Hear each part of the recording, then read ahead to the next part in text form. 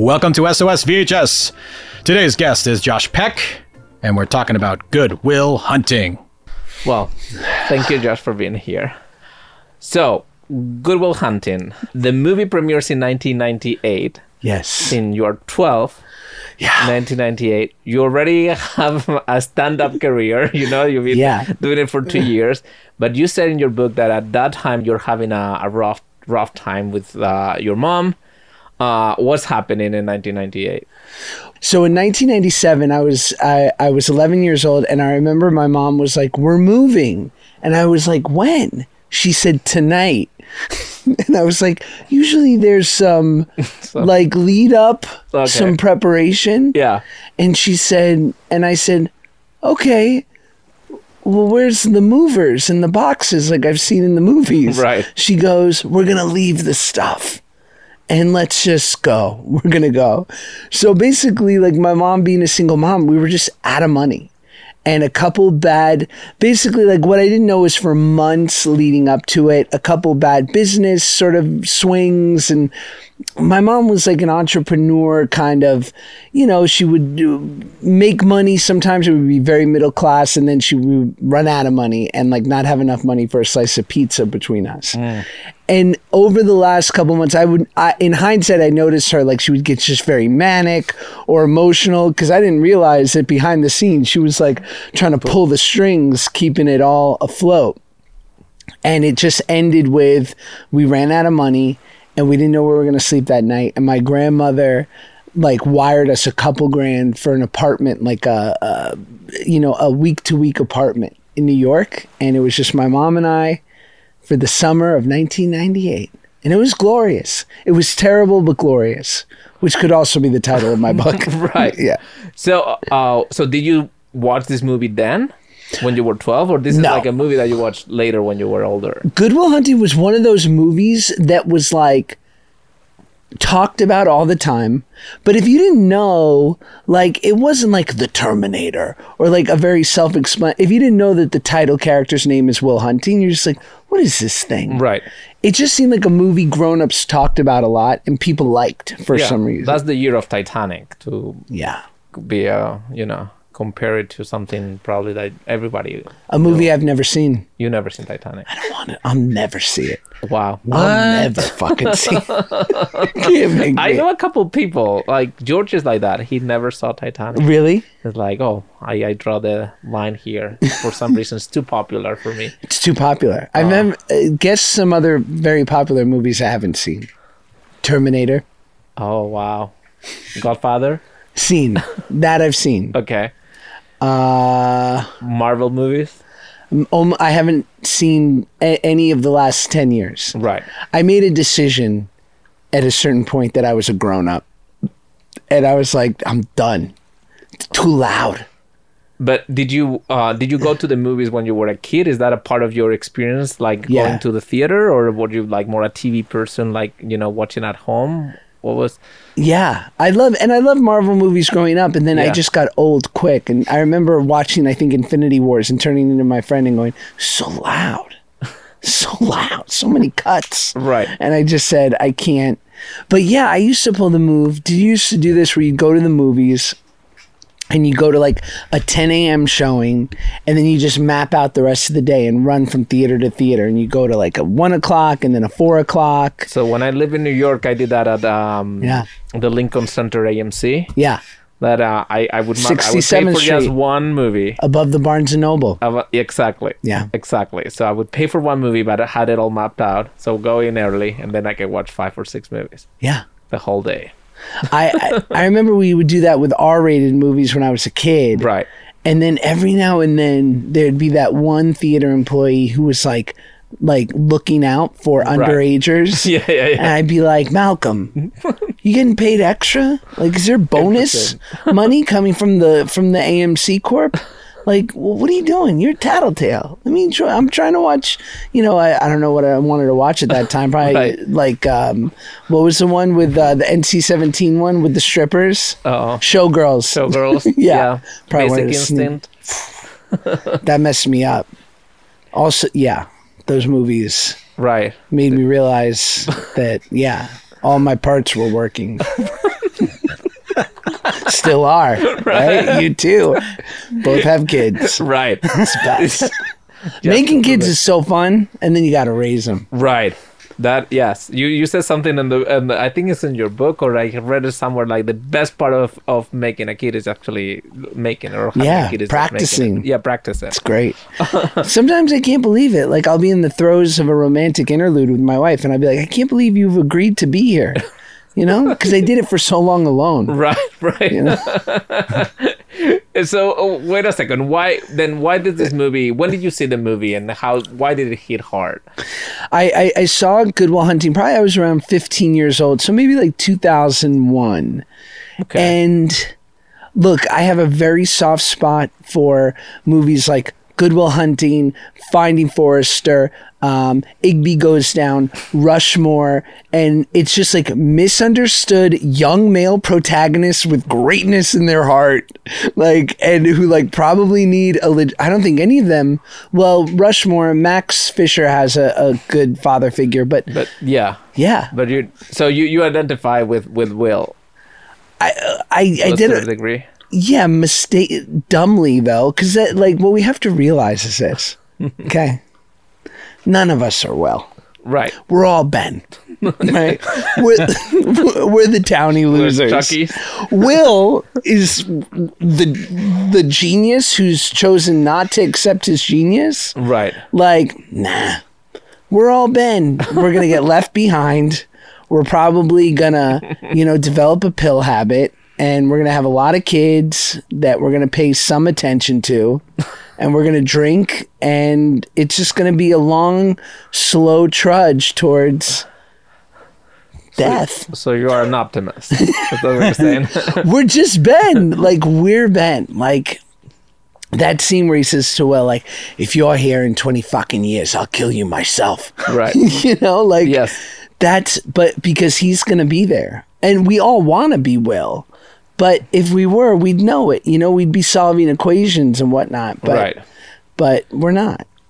So, in 1998, going back to the year that movie came out, like, your mom tells you can, like, kind of like drop school or just go to a performing school. Yeah. How did that happen? How did did you know you wanted to be an actor then?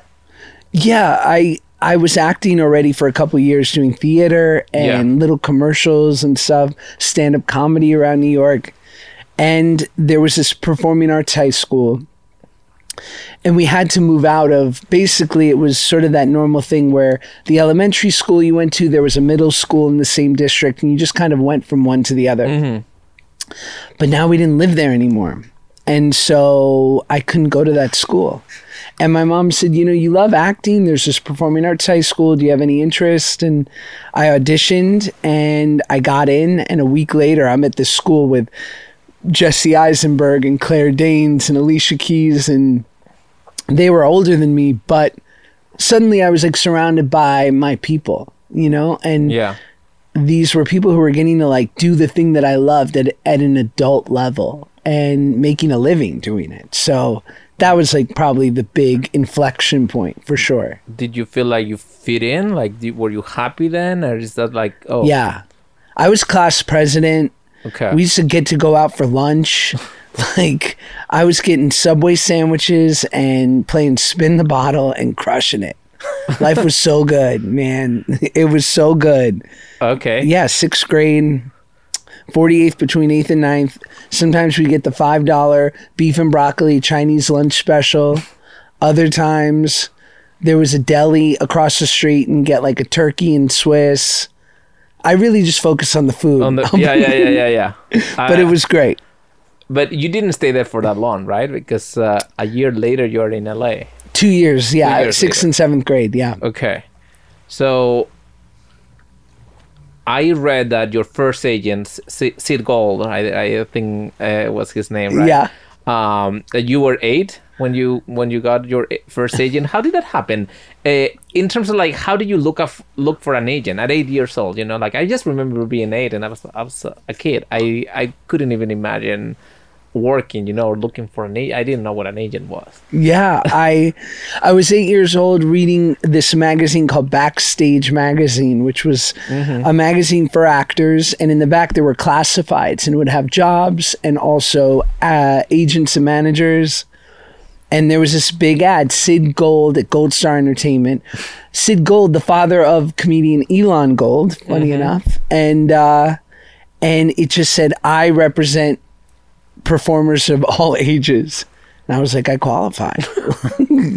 Bam. Like, and I went in and I met Sid Gold, and he's like, if you can get a comedy act together, I will get you booked at Caroline's Comedy Club. And I put 5 minutes together making fun of my mom and kids at school and, observational. What's the deal with fruit roll-ups? No, I don't know. Right. Can you imagine? I can. But I made a movie with Jenna Ortega, and she was around that age when she watched Man on Fire and saw Dakota Fanning acting and said, like, that's what I want to do. Yeah. Did you have a moment like that, like prior to seeing? I mean, what are you doing reading Backstage? Yeah, I remember I went to camp when I was a little kid, and there was like the traveling little performing arts troupe of the camp. And it was kids who were in that program, which was like an extra $100 a month. And you got to go. And I was like, I'd like to do that. So I was always, but I just like being around it. I also wanted to be like the stage manager or kind of just be the person who ran the lights. I didn't necessarily have to perform. But then my mom told me that if we're going to do this, we're going to swing for the fences here. So get it together, kid. Like, okay. I'm not raising no stage manager. And I was like, thanks, Mom. And I've been supporting her for 28 years. Were you because you mentioned like that you guys were having some financial issues in 98. Like, is this like a part of like your motivation? Like, I can get a job and help my mom? Yeah. Okay. For sure. Like super mature for an 8-year-old. I just wanted, I hated being powerless, which is kind of the theme of being a kid.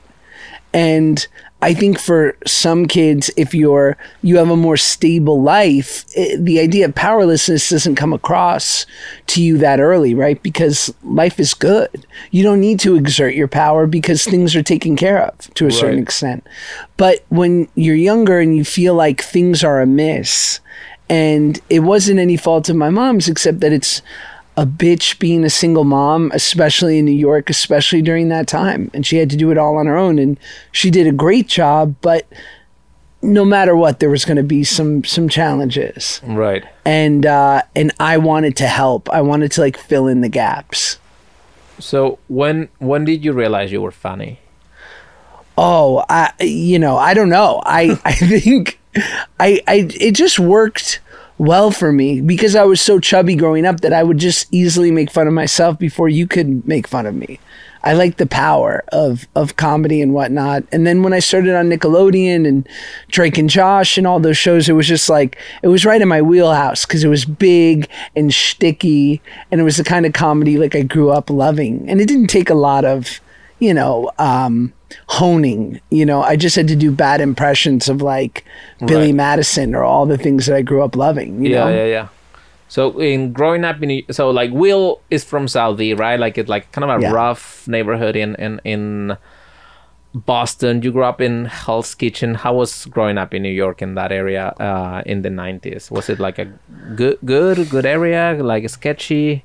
Yeah, I was like Will Hunting if Will had a Jewish mother. Mm-hmm. So I grew up in the bad area, but I had my Jewish mother who was like, you're not going outside. Keeping you in line. Stay here. The food's here. We're going to watch, I'm going to watch the Golden Girls, and you're going to watch me watch the Golden Girls. Okay. And have some pizza, or some snacks. And that's basically, yes, my mom just kept me fat and I was treated like a Wagyu cow. She just kept me fat and very, sedentary. Safe, yeah. So you did you have a pack, like, a group of kids you were going out with and like into fist fights and? We were just doing like dumb little like city rat kid shit. Like we would just steal stuff or like my buddy Louie would steal things. Mm-hmm. Shout out Louie. Still stealing. I hope he doesn't see this. And like, yeah, as soon as we were 12 years old, it just, we were off to the races. And then especially like I would go back to New York all throughout my teen years, and it would be, but it was just minor. But, you know, you just go like get drunk, go to people's above ground pools in the Bronx, get in like stupid little altercations, go like break bottles in you know, in people's like backyards, and like try to like, you know, smash 40 bottles and really low level, not even misdemeanors. Right. Very sad. Not cool. No. Okay. Like, I'm trying to think. We'd smoke blunts on my friend's roof. My buddy Jeremy, we smoked a blunt on his roof once. And then we came home and his parents were awake and waiting for us because because we didn't realize he lived on the 5th floor and the roof was on the 6th. Right. So it just traveled down. They could hear us talking. So we came downstairs. Bad criminals. His parents were not pleased. Yeah. Okay. So was this Sid Gold like a mentor to you of sorts, like a Sean and Will, or was he just like your first I've been looking for a Robin Williams type, you know, person in my life. Right. Sean the therapist. Yes.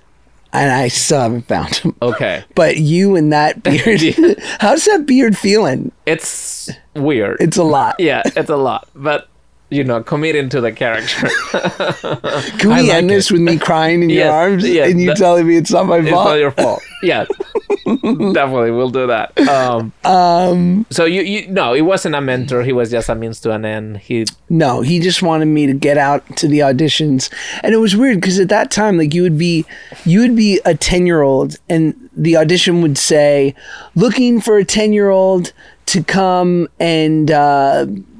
Do a Oreo commercial, and it'd be you and like, I'm not kidding, 90 kids in a waiting room. Right. And you might wait there 2.5 hours to be like, and then you'd come in and they'd be like, slate your name. You'd be like, Josh Peck. And then they'd be like, hold this up. And you'd be like, okay. And go, boy, do I love coconuts. You just be like, boy, do I love coconuts. Thank you.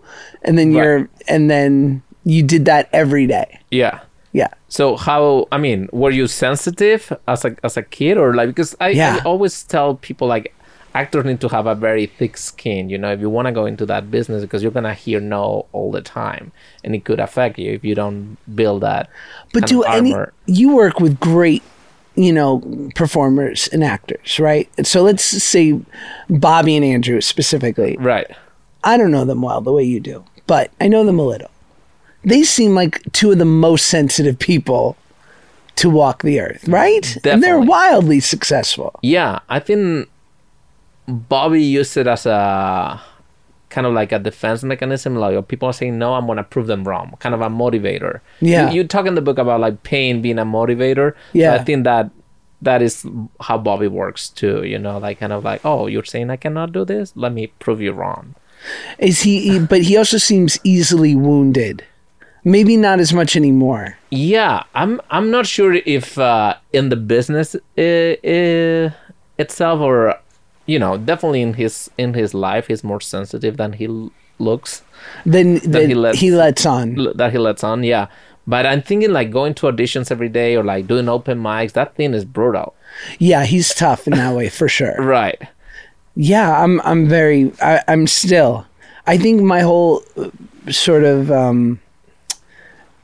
My whole journey, or the thing I'm still working on, is being okay with how sensitive I am and not trying to treat it anymore. Okay. I'm very sensitive. Okay. Yeah, it's a profession where like, and that's why I see a lot of actors then have like wild periods of time that, you know, when like the coping, things are not going well. So like the drugs, the alcohols, the whatever it is, you know, like that they need something to escape. Yeah. And that's what, like, I mean, I don't know how you feel about your kids being actors. You know, I wouldn't want my kid to be an actor in the, you know. We're not allowing it. It's just like, no, mine is going to go into sciences, you know, yes. Like, no. What science? I don't know, something like medicine or engineering, something real. Can you imagine your beautiful daughter, doctor, right. PhD? Like, it's like, oh, I want to be in film. Like, I want to say, no. Let's do something else because it's too brutal. AI's going to replace us. Right. It's all over. Right. I can't believe I've seen it in my lifetime. Right. We're being replaced by the robots. It's insane. Will Smith's out of commission, right? He can't save us. No one can. Right. It's not good. Mm-hmm. I'm like, I had a thought today of like, did you think about AI before January of 2023? In any real way? I thought about AI last year when I started seeing like certain like algorithms doing jobs that were okay, like editing and like, oh, there's things coming, you know. Yeah. But now it's just incredible, and it's pretty interesting how, I mean, I don't see they're gonna if we've been real, I think it's gonna be a tool that we are gonna use, but I don't think it's gonna replace us. I think it's gonna be just, okay, I'll write a script way faster because now I have this assistant that is so smart, or I'll edit faster, or I'll do things faster. Like, it's gonna be a revolution in terms of, you know, industry, but I don't think it's gonna be, oh, now maybe a gimmick. The first movie written by ChatGPT, you know, or the first movie directed by whatever. Yeah. But I don't think that's gonna last. It's like, how many times have you heard this? Oh, now everybody can shoot a movie with an iPhone, and then how many movies have been shot with an iPhone? Okay, 2 that you heard of, you know, like, I think it's just a gimmick, and then people will get tired of that. God willing. Hopefully. But it is incredible. You get the AI Josh Peck going? Yeah. I'm not so great as pure me. You know? that you're improve you? It's not going to take much for AI to lap me, right? Like, there's plenty of room for improvement here. No, I just think it's wild that, like, I don't think I mentioned AI or thought about it in any real way till the last 3 months. Right. And it's amazing how quickly, like, every week I'll be like, oh, it's getting better. Because it goes exponential. It's crazy. Terrifying. I'm down. Can AI Let's bring me end back to life? Jesus Christ. Please? Yeah, bring me back to life, AI. Oh, our producer. It's bare bones. Yeah, that is terrifying. Yeah. Oh my God, I'm so glad. You know, I'm wearing this Mets hat in protest. Okay. Because I heard a story, and it could be a lie, a dirty lie. But I heard that Ben Affleck is such a hard-body karate Red Sox fan. Have you heard this story? Yes. What was it in Gone Girl? David Fincher wanted him to wear a Mets hat. Right. And he refused. And David Fincher was like, it's your character. It's not you, Ben. Right. He's like, I'm not doing it. He said, no fucking way. I'm like, and I think Fincher won. Right. But I'm wearing this in defiance. That's so funny. Yeah. So, well, you said that your mom told you that you were not an accident, you were a surprise. Yeah. But I checked this out, and it's... I'm an accident? Because found your dad. Your dad was in his 60s, right? Your mom was 42. They had a one-night fling. But they hooked up twice in that night, which my mom didn't tell me till I was a teenager. She like added it. But it's like less than 5% chances. Yeah, I guess so. But I just can't believe my mom. Like, why does she have to say, you know, we hooked up, we ate, and then we hooked up again? I'm like, you ate? Like, you had post deli, like farty sex? Yeah, I don't think I had that conversation with my parents ever. But I guess like growing up just with your mom, she becomes your best friend, no? Yeah, she didn't tell me that till later on. Right. But yeah, that's crazy thought. 5%. What's the numbers on that? What's the math of like time in which you're ovulating? Right. So per menstrual cycle after 40, you know, it's only 42%. Yeah, I looked this up. I was just curious to see like how this happened. And then, so how was growing up with a dad like a chip on your shoulder? Is something like that you were looking for like all the time, or was it like, oh, this is just my normal reality, I don't care? Both. I didn't miss it because I didn't know that I didn't know what I didn't have, you know, so it wasn't bad in that way, but I just found it deeply annoying. I didn't like that there were like days devoted to fathers. Right. I didn't like that I had my friends' dads who would like do this false flag, like posturing to be like, well, little Josh Peck over there doesn't have a dad, so let me, stand in for the next couple hours. I'm like, I don't need you to teach me how to swing a bat, bro. Like, it's not going to help. I'm 100 pounds overweight at 11 years old. Like, it's not looking good. I'm not going to be the next Jorge Posada. Like, it's not going to happen for me. So I found it deeply annoying. And then, of course, as I got older, I realized the effect that not having a dad, it certainly informed the way I looked at the world. Right. And did it scare you to have a kid at any point? Like, were you like always want to have kids, or do you? Because my wife had the same situation. Oh, really? And I know there is always something there. There's like a hole that is never fulfilled. Like it's something. The way that you look at things is a little different than mine, for example, because my parents were happy together.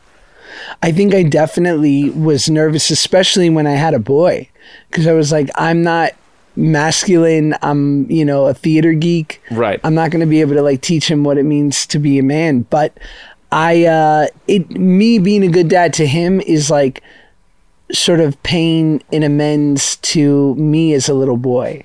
So showing up for him. I heard someone say this in a podcast the other day, why she didn't have kids.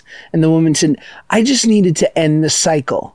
Like, her parents were messed up and her parents' parents were messed up. She's like, I wanted the dysfunction to end with me. Wow. Like, I didn't need to give it to anybody else. Right. And I think that is a version.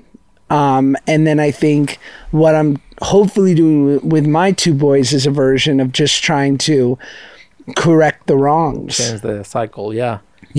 Did you think you were gonna have kids growing up, or it was something that until you met your wife was like, no way, I'm having kids? I knew I'd have kids. I never thought I'd be married. The being married didn't interest me. Yeah, because also your mom never had like a partner, right, with you? No, in the picture. So I don't think I dated one girl who had met my mom before my wife, and then no one has met my mom, or really my friends or anybody, other than the first girl I dated, because it was like new and exciting and I couldn't believe that I had a girlfriend, and then my wife. Right. It's crazy. So did you have that experience that Robin Williams says in the movie to Will of like, you don't really know what it is to wake up next to a girl and finally, Yeah, and she farts. Yeah. She farts, Is that the best? Yeah. My wife used to fart in her sleep. I've heard folklore about that scene too, that he improvised that. The idiosyncrasies or that make the that's the thing that he misses the most, or the little things. Yeah, she used to wake herself up. She go, "Whoa, was that you?" Like that's, and I heard that's why Matt Damon's laughing so hard in the scene. Is because Robin Williams, improvised a spit about how his wife was farting. It feels like a very genuine moment in the movie. I don't think I ever heard my wife. She's gonna hate me for this until she was pregnant and asleep. And like, I think just she couldn't help it, and one flew by, and I was like, the next level of intimacy. It made me love her more. Right. Yeah, I was like, I hope she feels better. Yeah, because there's different personalities, right? Like we talked about Bobby before, like he doesn't care, right. Fart in the mic at any point, right? But if you are more like normal, maybe like doing that requires a lot of like deep knowledge of the other person, a lot of trust. Yeah. Do you do that in front of your wife? I don't. I try not to. Me too. It's something that But you know who you're gonna do it in front of? Your daughter. Yeah. Yeah. Is that in front of my boys? It's like, yeah. I'm like, welcome to manhood, this is a free fly zone. Just let it happen. Okay, so going back to your early years, you're doing stand-up, you're going to that performance high school. Very young, like, how do you get to LA? I auditioned for a show called The Amanda Show with Amanda Bynes, and it was the second season, and the people who were in charge of the show didn't want me on the show, and they I had auditioned for all these different Nickelodeon shows. I would never book it, but the president of Nickelodeon liked me, and his name's Albie Hecht. Yeah. And he put in the word, and he was like, if you want another season of your show, you have to put this kid on. And I got forced upon this show, but it was, I was 14 years old. My mom and I drove across the country, and suddenly it was like a whole new beginning. And we moved. I remember we stopped in Las Vegas on the way to LA. Mm-hmm. We stayed at the Mirage. I think I caught an STD from the bed at the Mirage. Right. Because I was 14, so I wasn't hooking up. But I remember like all of a sudden we were done. I think maybe I just was in the pool too much and the mesh netting from the bathing suit irritated me. But I couldn't move because I was so inflamed. So we drive the 5 hours to LA and we went to the urgent care right around the corner from this studio in Burbank. So this area means a lot to me. Wow. And I remember getting a prescription for some ointment, and shout out ointment. And but was your mom like, okay, yes, we're doing this. I'll put whatever I have going on, I'll put it on hold. I'll drive you to LA. Yeah. She was, but it was very temporary. She was like, you have a job for 4 months and this is odd and a once in a lifetime thing. And you can come home. Like, people leave for 4 months. It's not super typical, but. Not at 14. No, but I guess like she was like, I think she was only thinking within this 4 month span. So she's like, you'll go to school for 4 months, but if we have to come back to New York, you didn't miss the whole year, right? You missed a part of the school year. You'll come home. It'll be a rough couple of weeks reintegrating. Right. And we'll fall back in our old thing. We'll figure it out. And as soon as we got here, I knew immediately, I'm like, we're never going home. Did you stay in Burbank? Yeah, at the Oakwood Apartments. Wow. It's weird over there. So weird. Like I mean, probably you know that it has a huge history of like kid actors staying there, right? And like the season of mothers coming with their kids throughout, the whole country is pretty. I mean, usually it's pretty sad. Yes, you have the Michelle Williams and the 3 or 4 poster childs that stay there. But usually, I mean, there's a documentary about it. Yeah, that is pretty scary. I don't know if you've ever seen it. I just like that me and the kid star conversation. I'm still in the we'll see. Right. It's like he's not Michelle Williams. Right. But he's not some of the bad ones. Like, there's still time for him. Wow. Yeah, I see like it's like a little bit like of a metaphor of LA in terms of the broken dreams of so many people coming through that place. So you were one of the few that actually made it. But also coming from New York, for anyone who doesn't know, but the Oakwood Apartments, it's basically like corporate housing. So it's furnished, it's month to month, so it's super transient, and it happens to be right by like 3 of the major studios. Right. So it was common that if you got any work here, they would put you up there. And so there was a lot of kid actors. Pool and they have like places to run. It was beautiful. Like, that was the one thing. Coming from a 500 square foot apartment in New York in Hell's Kitchen, I was like, this is a 2-bedroom. There's a pool. There's a snack bar. Like, I loved it. Right. I couldn't get out. We only lived there for 3 months, but then we moved to like a slightly elevated version called Avalon, which was half a mile away. Also here, like in on Vineland. Yeah. Yeah, I lived at the one on Vineland, and I lived there. Are you ready? From 14 till 29. Wow. I got my mom an apartment at 18 and stayed there because... By yourself? So your mom moved? Yeah. And like, I got her a really nice place, and not that it wasn't nice, but it was transient, and it was like, no one lived there for 15 years. No way. But I got there and I was like, hold on, this is a 2-bedroom apartment. We have a security guard. We have a racquetball court. Yeah. There's a basketball court. There's a gym. There's a pool. There's a barbecue area. We're walking distance to a Rite Aid. Right. And a Ralph's, and it was a nice Ralph's, which was our supermarket. And it's $1,800 a month. I could not. You know how much they raised our rent each year? How much? They didn't. Right. It stayed $1,800. So I saw no reason to leave. I tried to get my wife to move in when we got engaged. She refused. So when you met your wife, you were living there? Yeah. She slept there for 5 years. Wow. Yeah. I mean, I know all those places because I work with a lot of students and I've seen them it feels like very temporary house and come here for a job or for school and then you leave. Okay, I'm trying to think of who. A lot of boy bands live there. Right. A lot of semi-famous people would live there, TV stars, different actors, musicians. And then, you would just hear like there was a murder in building 1. Like, really? Like, yeah, someone got stabbed in the elevator. And you're like, recently? They're like, last night. Wow. Like, there was always something. The police were always there. It was fun. It's exciting.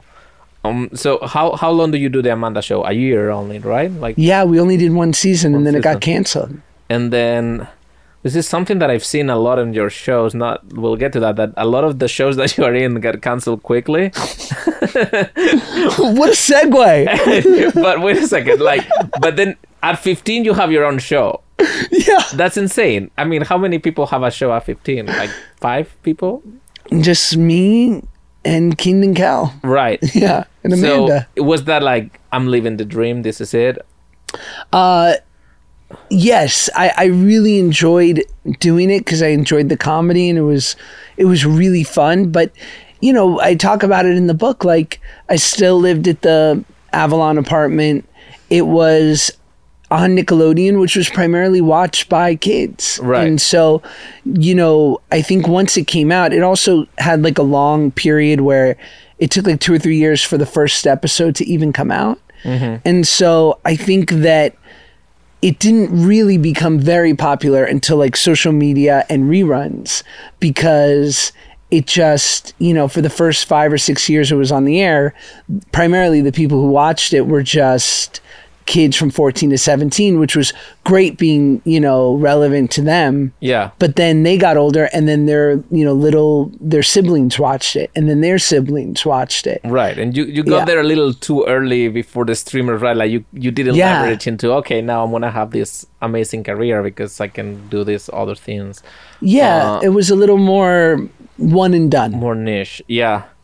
But it's still like you did it for 4 years, right? I think, or 5 years. It's like 60 episodes. Yes. And you're a working working actor. I mean, I feel like by the time you're 18, I feel you had a full life already. Yeah. I remember me being 18. It's like, oh, I'm going to college now. It's like I haven't done anything. I other than being a kid all my life. You had a career already. So after. Do you think like the Drake and Josh show is the thing that people will always identify you with? Is this something that it means so much to many people that it is like, I don't know, is your Indiana Jones if you're Harrison Ford? Maybe. Yeah. Probably. Yeah. Because I feel like also because in this movie, right, like in Will Hunting, Matt Damon and Ben Affleck it transcends the movie. They wrote it together. They're best friends in real life. Do you think that a little bit of that idea when you see 2 people on screen that people project on that yes. social relationship, that it was a little before social media, no? But I heard that you guys have some sort of beef because like you guys weren't really friends, but for the people outside the world, like you guys are, of course they're best friends. Sure. How did that, I guess the question is when do you realize like that relationship with an audience you have to cultivate and talk to them and people will assume things about you that are not necessarily real? Yeah, I think you have to just accept that the audience is going to feel the way that they do, and it was their experience, and I think people marry themselves to the first image that they fall in love with, and Steve Carell is one of our greatest, actors alive and is in so many iconic roles. But for many people, he'll always be Michael Scott, right? Mm-hmm. And that surely isn't a negative. So instead of me feeling like, oh, I want to erase my origin story, not out of shame, just because when you do things in high school and of that age, you tend to want to be able to do a bunch of other things. You want to try something new. And of course, you might not want to be defined by the first thing you did. Right. Like Kubrick was able to erase his first movie, or like, you cannot do that anymore. Anyone can, or you said at some point that if you weren't an actor, you could have just burned the yearbooks and that's it. Right. Right. But you're all over, no, you cannot erase your childhood because it's they're out there for everybody to see. It's in reruns. Right. Yeah. My awkward teenage years are in reruns on Nick at Night. No, I've really I've made my peace with it in a good way. It's wonderful. And I think I was just a knucklehead, being a guy in his late teens, early 20s and wanting to sort of rally against what I was known for, or the way people rebel against their parents or whatever. Right. And then over the last 10 years and growing up and seeing the effect that it's had on people and families, and the show means a lot to me, and I'm very proud that people, many people enjoyed it. And I just think it'll always be a part of my story, and hopefully I can do additional things that are cool too. Right. Yeah. So after the show is over, but not things that get canceled very quickly. Yeah. Yes. Things that last long. I mean, only everything I've done other than Drake and Josh, you mean? Right. I feel also like the rhythm today is so fast that things get on and off. They get full seasons. Yeah. And that's it. The one full season. That's pretty good. Yes. Grandfather in my show with John Stamos. Yes. We got picked up for the back 8. We did 22 full. Yes, you did. Right? Yeah. And then that's it. We're done. You get that call, right? It's bad. When it's good news, everyone from your team calls. Right. When you get that call and they're like, we've got your agent, your manager, your lawyer, 2 assistants, and a couple people we pulled out from the street on this call. Everybody wants credit. This is good. We did this for you. Right. And when you get the call and you can hear it in the assistant's voice, they're like, we've got Dan. One moment for Dan. You're like, fuck Dan. Dan's about to break my heart. Oh, wow. Yeah.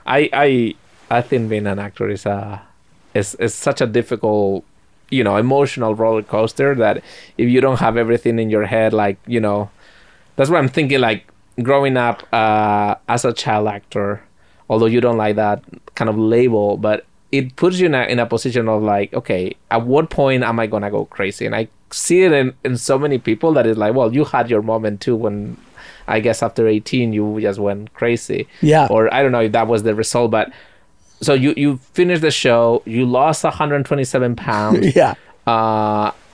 Is that a moment you feeling a little lost, or finding your next job, or finding who you are now as a new, because I think for comedians sometimes the weight could be an asset, it's chubbiness is a little funny. Did you feel I don't know, Samson without your hair? I don't know. I think that I lost the weight while we were doing the show. So I think once we were done, I just hit the ground running, and I was young, and I basically had about a year and a half of runway of savings. And I was like, well, I'd never had that much, runway in my life.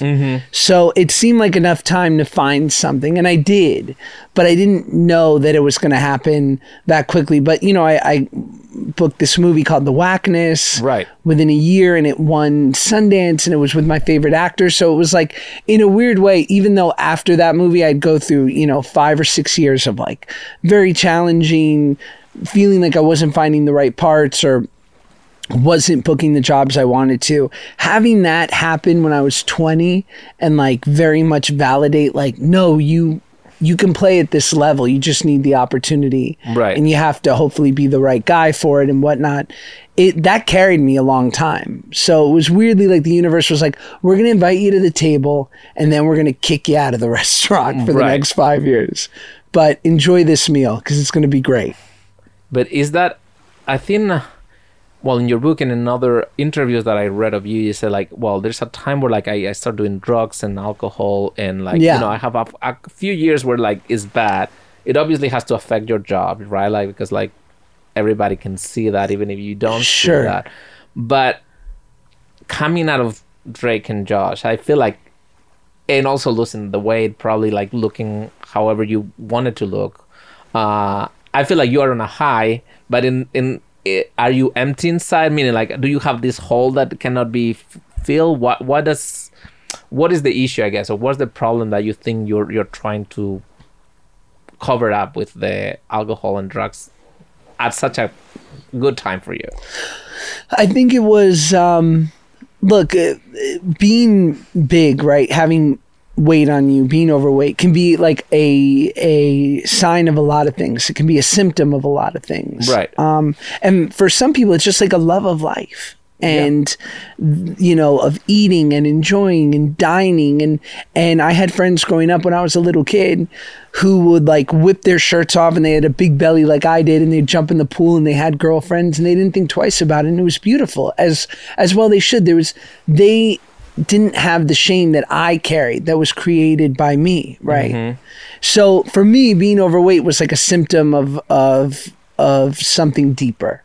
Right. And I just was sort of trying to eat it away. And then when I lost weight, I didn't really deal with that thing that was going on that was deeper, which was probably a lot of the dad stuff, but probably just stuff that I was, the financial insecurity, the dad stuff growing up, paired with that I had like some talent for this business, which has so much rejection. And so it was like this trifecta of things that was just weighing heavily on my brain. And how were you able to turn it around, I guess? Like, what was the thing that clicked on you and say, okay, I have to stop doing this, or I need to, I guess, work these issues or find out what the issues are, even if you knew at that time? I got into 12-step recovery when I was 21, and I've been there and sober, knock wood, ever since. And it's worked well for me. And there's a lot of ways to do it, but for me, it was like, I just felt like I was finally, like I'd found my tribe. I'd found my people who, they were my peers, and it was something that I could wrap my head around and identify with. And I think many of us walk around in our lives feeling terminally unique. Mm-hmm. And we feel like we're the only ones who feel this way. We're the only ones that see the world this way. And I think that's where our brains want us, right? And if you have the kind of brain that I do, it wants me in a deep, dark corner by myself, feeling like hopeless and without resource. And when I walked into a meeting for the first time, and I was surrounded by these people who were sharing their stories and the way that they thought and the way that they drank and the way that they looked at the world, and I was like, oh, that's me. I had never heard anyone talk like that. And that was the pivotal moment of my life, because these people were attractive. Like, they had families and careers and nice lives. They weren't just like, broken the way I was when I came in. So suddenly I was like, oh, they think like me, they are like me, but they've figured out how to live. So I want to sign up to whatever they're doing. And, if it hadn't worked, I would have looked for something else. It just happened to work. And what do you think is this structure? Are you good with the structure, with like having like to do X, Y, Z every day? Do you wake up and have a routine, or it was more like, okay, I found my, like you said, like my people, and I'm not alone in the world, so that helps? It's so hard, right? We all wake up and we look at social media, and I'm like, if I'm not cold plunging, saunaing, running 20 miles, and like drinking celery juice, I'm fucking up, right? Like, it's all the projection we put on ourselves. Yes. But yeah, I already went hiking today, trying to get ready for this. Exercise helps. I like the sauna. I try to eat well. I ate 6 donut holes on my ride here. I think I was nervous. There's also a really good donut store named Dad's Donuts down the street. Have you been? No. It's good stuff. Don't tell me. Yes. Treat yourself. You're a dad now. You have a 3-month-old. Okay. Right. That's my excuse. Yeah. Donuts are great. I think donuts might be my next thing. Like, I might need to go into Donuts Anonymous. Yeah. I mean, I've always been scared of drugs because I think I have an addictive personality. When I like something, I overdo it. Yeah. And therefore, like, I never wanted to do that because I knew I was going to like it, and therefore I was going to be in that position. But I feel like most of us are, like, to a degree addicted to things, like in now social media and everything, like that dopamine that we are chasing. I'm trying to get off that. But you were so good at... So wait a second, like, because you did a pivot in your life after, well, you made those 2 movies, were great movies, right? Great performances. Yeah. 18, 19? I did, which ones you mean? Mean Creek? Mean Creek, yeah. Mean Creek, I was like 16. Wow. Whackness, I was 20. 20. Yeah, 20. yeah. Okay, so at 20, and after that, I think you said in your book, I think it's in your book, where it said like, okay, now I don't get good reviews anymore, or I don't, the next projects are not working out well for you. And that kind of like you look, people are asking you, hey, you need to go to classes, or like, are you still acting and all that? Yeah. So a question is like, because like I feel like when a kid actor like does it so well, like it comes natural. You see a Jennifer Lawrence or even Jenna Ortega, like it's like they didn't do classes, they just were good and people found them, and then that was it. Yeah. And now you grow up and you are like that, right? You were funny from the beginning, like you have some magic. You said something like comedy is like music, and you found the rhythm. So now you are at a point where people say, hey, maybe you are not that good. Is that how you felt? Is like, how do you... I think I just felt not good because I went through so many... It's just the life of an actor is, in many regards, like all through that time, I would like work on a pilot that wouldn't get picked up, or I would do, some little movie that just really didn't come together. And you were like, oh my God, I hope this never sees the light of day. Like, right. So there were things like that. And then in between, there's 100 auditions that don't go your way. Yeah. So I think for those like years from maybe 21 to 26, and then you do things. I did this pilot, I remember, for Amazon with my friend Natalie Z, and it was the first pilot that Amazon did when they started doing TV. Yeah. And it was so good, and it was so funny, and it was like this, I was like, this is the one, guys. I'm like, I'm going to start, everybody from my agency is about to call and be like, we're picked up and you're famous. And I remember they picked up the pilots they made with our pilot. Our pilot was about a Los Angeles football team where the owner dies, and his wife, who's kind of like, what? Well, that sounds a little bit like Ted Lasso. Is it Ted Lasso? It is, right? Yeah. Wow, maybe they stole it from us. But well, I guess it's exactly that. But basically, the wife, wow, it's Ted Lasso. I was in the pilot for Ted Lasso. But yeah, it's actually very similar. But like, and it's basically, it was this half-hour show that was like kind of light, and it was, I remember they picked up Transparent, which was like crazy brilliant. Yeah. Mozart in the Jungle, Bosch. These were all of Amazon's first pilots. Right, that's the first batch of Amazon originals. Yeah. And I just remember that they said, we're going to treat our TV shows like we treat shoes. We're going to let the audience decide what's good. Whatever gets 5 stars are the shows we're going to get picked up. Like whoever gets the highest ratings from the people. And I remember our show got the highest rating, and I was like, done. It's a wrap. I'm about to make $40,000 an episode. Wow. 10 episodes a year, less taxes, less agent and manager. You know what that is? It's $160,000 a year. Like, I was just like, great. Like, I don't have to sweat it anymore. Yeah. And I remember we got the call, and they were like, they picked up every show but yours. Interesting. And, whatever. Amazon wanted to make like very impressive, high production. And like awards shows, like shows that were going to win awards. And ours was more like popcorn, easygoing. But again, so I say that only to say there's so many moments like that in an actor's career no one sees except the people experiencing it. So that's what like the next 5 or 6 years look like. So it was just a lot of self-doubt and a lot of mini wins and plenty of losses. So how do you do that pivot to social media? I guess like when did you see that that's a creative outlet that you can use to your advantage? Well, during that time, I social media just got popular. Yeah. And I started making these videos that people liked. Yeah. And I could have walked away and just no one would have remembered. But I had a friend in social media early on who was like, don't let anyone tell you what this is, because I work in it and even I don't know. This is like 2013. Right. He said, but I can tell you that connecting with your audience and having them tell you everything that's good, bad, and in between of what you're doing and being able to go straight to them, that's powerful. So do that. And so I made a video every day because I had never been able to go straight to the audience.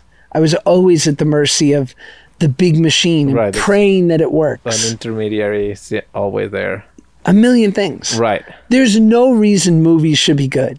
It's wild that Good Will Hunting came together. Yeah. Do you know the story of Good Will Hunting? Like, of them getting it made? Yeah, tell me. Yeah, like the Castle Rock thing, that it was at this company, Rob Reiner's company, for years in development, and they bought it, and they couldn't, originally, like, I think the notes were make it more of a thriller. Like, I think, no, it was a thriller. And they told him, like, let's lose the thriller and make it about the relationship between the therapist and the... Yeah. And then the 2-month thing. Right. Which was basically... They really wanted to, what was it? They wanted to star in it. Right. So the studio wanted Leonardo DiCaprio. You know the story. I don't even know. You say it. Okay. And DiCaprio and Brad Pitt. Right. Play DiCaprio as well. Right. Right. So Brad Pitt has been out. Can you imagine Brad Pitt's Boston accent? It's like not good. They weren't big actors. I'm going to go out here and say Brad Pitt, one of the greatest living actors. Yeah. I bet you the Boston accent would have been just okay. The thing is, like, what they were really smart, and I think a lot of actors have done it since, is like, hey, write your own material, because then you own it and there's nothing people can do about it, you know? So they had a list of directors, right? And the directors they admire, and like, hey, if any of these directors says, yes, we can do it. Well, they wanted an executive at Castle Rock to direct it. Right. And so they gave him 2 months, right? And they were like, if you guys want to be in this... You got to get the director, and they wanted Gus Van Sant, right?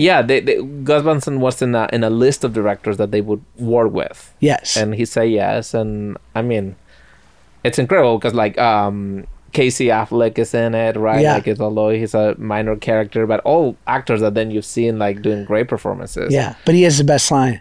My boy Will's wicked smart. Yeah, right. That's a good one. He said that he improvised most of his lines. I don't know if that sounds too written, but yeah, it's good. It's good. Oh man, there's so many good ones. Double burger. What did he say? Double burger. Double burger. That's so good. So in that time you're doing social media. Yeah. The shows you're doing are not like huge hits. Yeah. But are you able to, monetize that social media to make it like, okay, I can still live okay? Yeah, I started making money, and it was it was all like, I spent probably almost 2 years just focusing on that because it was great. And I had never been able to sort of make money like that where I didn't have to ask anyone for permission. Right. And also I'd never been able to make content like that where I didn't have to ask people for permission. So it was, I remember for that, it was like 2014 to 2015. It was the thing that I kind of focused the most on, for sure. And so at that time, you're sober, you're working. Is that when you meet your wife? Yeah, I met my wife at a Halloween party in 2011. Oh, not far from here. Right. The Valley brought us together. And was it like love at first sight? Was it like for me? Yeah. Yeah. I did. No, actually, don't watch this page. No, it was. Of course, it was love at first sight, but I was a mess. I was 24 years old. Right. I was like, I'd never been in love. I'd never really been in love before, and I was totally like, I just was like, no. Like 20, like to find the woman you're gonna marry at 24 in show business. Yeah, I might as well have been 10. Right. You know what I mean? Like it doesn't happen. So I was just like I gotta work. I gotta provide for my mom. I got, I'll worry about, finding someone to get married to like in my late 30s. Right. But as does the right person, we just continue to grow and evolve with each other, and like we wouldn't let each other go, even in the face of our odd growing pains of her, working on her stuff, on me working on my stuff. I had to work on way more stuff than she did, but it was just kind of like, oh, I'll be here when you get over whatever it is you're working through. Yeah, that's huge, because some people go like, I don't want to be any part of this growing, this growth spurt you're about to go through. Yeah. Was she the person that kind of like after being with her, like I'm normal, that chasing normalcy that you were chasing, like kind of like, okay, I'm center, I can do life now. Yeah, like it's like Bobby says, like her family's good whites. Yeah. Like they're just like a beautiful Irish Catholic, good people, like solid. Like I like them all very much. They eat, you know, a protein and a carb and a vegetable at almost every meal. Right. And salad. They have holidays. They like, they really impressed me, and they still do almost 13 years later. Yeah. Did you see in her family the way that you wanted your family to be, the one that you were creating? Yeah. But her dad is an ex-NFL football player. Okay. And the second time I met him, he wanted to play catch. And I'm like, let's not do this. Right. I was like, because I don't want to disappoint you this early. Right. Like, so let's just keep on, you know, pretending each other. And then once you fall in love with me and realize how hilarious and adorably Jewish I am, we can play catch, because I'm not going to catch it. It's bad. It was so bad. Your kids maybe will grow up. They're athletic, and it's all my wife. It's none of me. My knees rub together when I walk, and I'm thin. Right. Yeah, you're super thin. Thanks, babe. Yeah, I know. I'm working on it every day. It is something that is in your head. Is like the food. Is the food thing like the alcohol and drugs? Like something that you have to fight, or? No, I mean I'm pretty normal with food stuff now, but I had 6 donut holes on my way here, right? Because like I said in my head, Joshy deserves a treat. Right? Like, is anyone saying that to themselves? Yeah, I think everybody on their way to a podcast. I don't know on their way to a podcast, but definitely people. Definitely I do. I mean, I threw a nicotine pouch in. I had my 6 donut holes. I want to take this off. I can't do it anymore. I miss it. I'll put it back on. Maybe I'll put it on. You want me to put it on? I think no, it's gonna be gross. I'm glad you did double-sided tape and not adhesive. No. Okay, so you get to work with Matt Damon. Yes. Right, like recently. Yeah. Did you? I mean, and you have a scene together, right? Yeah, a few. So, offset, were you like, hey, Good Will Hunting is one of my... Never once. Never once. I do this disclaimer probably too much. I have an incredibly, very, very, very small part in the new Christopher Nolan movie, Oppenheimer. Right. Yeah. But I do remember walking by him in a scene where he had to be mad at me and some of the other guys in the scene. Yeah. And thinking in my head, oh, that's very believable. And then I thought, I'm not a good actor. Because I was like, why am I thinking about what a good actor Matt Damon is in this scene? Like, I was like, I wonder if Daniel Day-Lewis has ever been like, wow, that was very believable. Never. I think like Leonardo DiCaprio was the other day on a viral video saying, well, my first advice to actors is like, learn your lines. You know, kind of like very basic things that like, you have to do the work. Yes, but I would bet you, and not that I would ever know exactly what the great Leonardo DiCaprio or like have to explain what he's saying. Right. But there is a part where you'll be in scenes with actors who like half know their lines. Yeah. And you just can't be here. Come here, baby. You got a little tape on you, a little beard tape. Oh. Oh, thank you. How long's that been there? That's like therapy. Just took, You're welcome. Thank you. But yeah, I've been in scenes with actors who like only half know their lines, and it's like, oh, babe, like I've been there before where you were just lazy and like you can't even make choices because all I'm thinking about while you're delivering your lines is like, and then I say, what do I say? Like, and you're not present, you're not in it. So yeah, like really knowing them backwards and forwards is always helpful. And don't ask your wife to run lines with you because if she's like my wife, no. It's not gonna give you anything. Dude, we've come to blows. We have literally been like, do you like this house? And she'll be like, no. I didn't sign up for this. Okay. I'm not your scene partner. Right. I'm your wife. And like, go find someone else to run lines with. It makes sense. Let me go through my quick, because Pete, how are we doing with time? Because I don't want... We're good on time. No, I'm saying so Josh can leave on time. Yeah, we're good on time if we want to get. Because I want to make sure that I didn't I didn't really look at my notes, but I had so many. Oh, wow. I can't believe it. Did you really read the book? Or you? Yeah, I read the book. Wow. I watched all your interviews. Stop it. Thank you. He went oh full my God. Will Hunting. What? He went full Will Hunting on the book. It's unbelievable. I went method on you. Oh my gosh. I really just focused on the movie. I didn't even think I was going to get to talk this much about myself. No, because also I saw that you have, with the book, you do the run, so you have to tell the same stories all the time. And I know that people are tired of doing that to themselves. I was trying to, okay, I think... We can get to our bits here. Okay, but I have two more questions, and then because I think these are my clever questions. Cute. So, did you find your apostles? Oh, so in my book, I talk about finding your apostles. Right.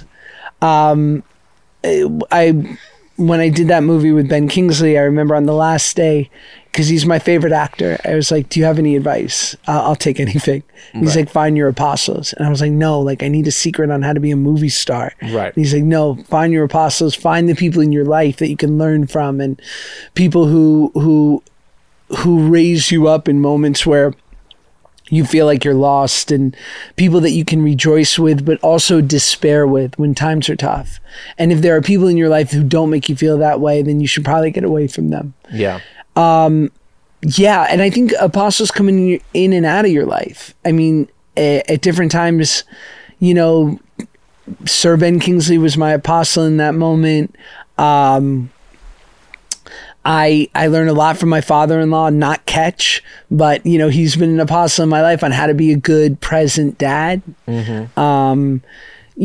Going back when I was 29 to my acting teacher, who I'll be in class with her tomorrow, and having her say to me, like, you have bad habits, and like these are the things you need to work on, because I know you think they're charming and cute, but they're actually like holding you back.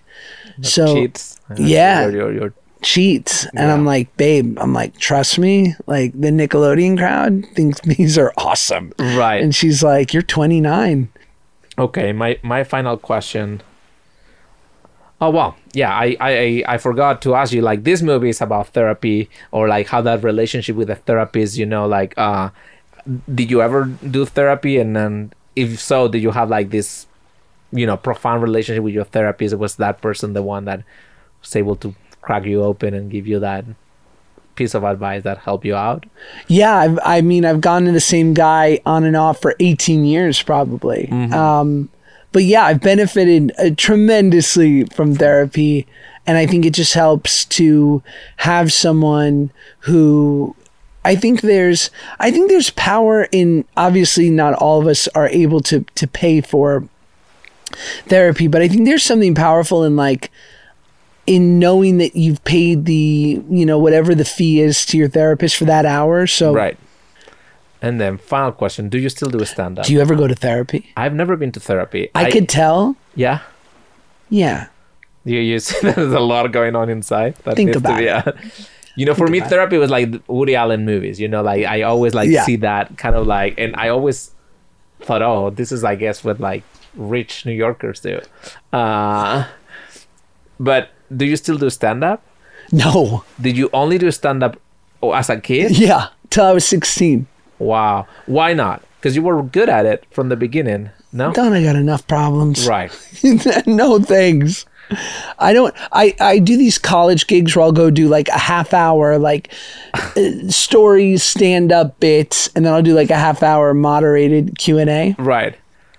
And I love that, but it's a winning room, and they think I'm about to give them a lecture. Right. Right, like me going up to like the Comedy Store tonight, in the OR, doing 5 minutes, it sounds terrible. I mean, comedy is the one thing I think comedy, horror, where like you either get it wrong or right. It's not like if you make a movie and it's a comedy, nobody laughs. That's it. The judge is clear. You win, or when you do a drama, you can have those gray areas. But when you're a comedy, if you're not funny, you're not funny. No, there's no it's not subjective. Right. It's like, well, wow, this was hard. I was always terrified of comedy because of that, like creatively. Nice. Oh, I'll do a dark comedy that is also a thriller. So if someone laughs, it's good. But if not, like I have all these other themes too. Oh man! But I understand people like I look up to, like Bobby, and why they're at the. I mean, Bobby's what, at the store 5 nights a week. Yeah. I get it, because like once you figured it out and you know that you are not only good at it, but like it becomes, you get to a point, I heard Mark Maron talk about it, where you're like, I'm not going to get run off stage. Some nights are going to be better than others, right? But no matter what, it's going to go pretty okay. Yeah, that sounds awesome. Yeah. That sounds really exciting. You get that energy. I see them there. It's like the superpower. You know, I make you laugh. That's a huge superpower. Oh yeah, it's the best. Right, but you have that superpower, right? Like you don't use it that way. You use it on a movie or on a TV show. But it's like, hey, you have done plenty of comedy. Yes, most of what you've done is comedy, or have that element of making people laugh. So I think it's a muscle that definitely keep doing it. I'm only doing Nolan movies. Is he not for now? Nolan or bust. You know, I figure with him making one every 3 years, right, I'm gonna be in all the rest of his. I mean, what a validation! No, like even as an actor, doesn't matter how big the role is. Like, hey, you get picked. It's by nice. It's an honor. Right. Tarantino's last movie's coming up. I'll get that. Yes. Gonna get a couple lines in that. What? Who else? He comes out of the store. What? Does he hang out at the comedy store? It's all right. I'll meet him somewhere else. You know, I'm sure he eats. Yes. I'll see him at Paquito Mas or something. We'll split a shrimp burrito and we'll talk. Yeah. I heard that he likes mint juleps. I haven't heard that. Well, yeah, I haven't either. But what I heard is something that you talk about earlier is like that when he writes a character, he doesn't care. He's not gonna go for the hot actor. He's gonna be, what is the best actor that that I can give this character to? This character needs this voice, so I'm gonna look for it. And I mean, he has the luxury of doing that. His movies are packed with stars. Yes, but also great performances. Oh my god! Like, yeah, he's a man. It's cool. Well, wow. Thank you, Josh. I'd like to hear Josh's dirtiest jokes. Oh, Good Will Hunting has a lot of dirty jokes. Okay, so yeah, you know how like on Good Will Hunting, there's like this moment where like they do their dirtiest jokes. Yeah. And that's kind of like their bonding with his new girlfriend and all that. Do you have a dirty joke? I'm trying to think. I could recite his joke verbatim from the movie. Can you? What does Will say? Two pilots are flying in the plane and gets on the loudspeaker. He says, "We're going to be flying at 35,000 feet." He puts the speaker down and he looks over at the co-pilot. He goes, "You know what I could go for right now? It's a cup of coffee and a blowjob." And all of a sudden, the flight attendant comes bombing up to the front of the airplane because everybody heard it over the loudspeaker. And one of the guys goes, "Honey, don't forget the coffee." Yeah, good memory. Do you know the whole movie like this? I don't. That wasn't exactly like verbatim, but how do you like them apples? I mean, that's like, come on. How do you like them apples? Because like I like Macintosh. Yes. I also like a Granny Smith. Do you like them apples? Okay. I see all types here. We got a Red Delicious. Yes, we do. We got a Fiji. Oh man, so many good ones. Yeah. Wow, you really? Yeah. How do you like them apples? I love them all. I'm good with all apples. Well, Josh, thank you so much for coming. This is thank you, yes. And I want you to say nice things to me in a moment. There's a small. It's not really dirty, but Nick Swartzen has a great joke, which is they say an apple a day keeps the doctor away, which is why I put cocaine on my apples. So yeah. Well, let me say nice things to you. I think you're the first comic actor that I met that is very, very normal. Wow. And I take that as a compliment. Thank you. Like you can have a normal life and also be super funny, and you don't need to make everybody uncomfortable around you. Rick Glassman. Everybody else that I work with. Is Bobby that? I mean, I've never hung out with him in the way you have. He's the greatest ever. But he is great, but he has that energy. He loves to make you uncomfortable. I love it. And that's how he gets close to you, Yeah. And I'm come from I went to Catholic school, so like everything is a little more formal. I invited him on my pod and it took him, an extra minute and a half to find parking. Yeah. And he just walks up, like literally once I found him, he goes, "I almost left." Yeah. And I'm like, welcome to the podcast. He was invited to the Bert Kreischer premiere. He left. And he couldn't find parking. Of course not. But he also was late. So that's him. But I think he's also, like you said, he's so sensitive and he's so genuine. Also, he's a great guy to be around. Yeah, it's the best. But he's exhausting. Don't watch this. But yeah, thank you so much for coming. I think people should obviously tune into your podcast, read your book. I thought your book was such a great read. Thank you. Watch Drake and Josh or better on Let's just Oppenheimer. Yeah. Drake and Josh has had its flowers. Please watch my new shit so it gets more than one season. Right. We need more seasons. We've been reminded throughout this podcast. Well, thank you so much for coming. Thanks, dude. Love you. Love you.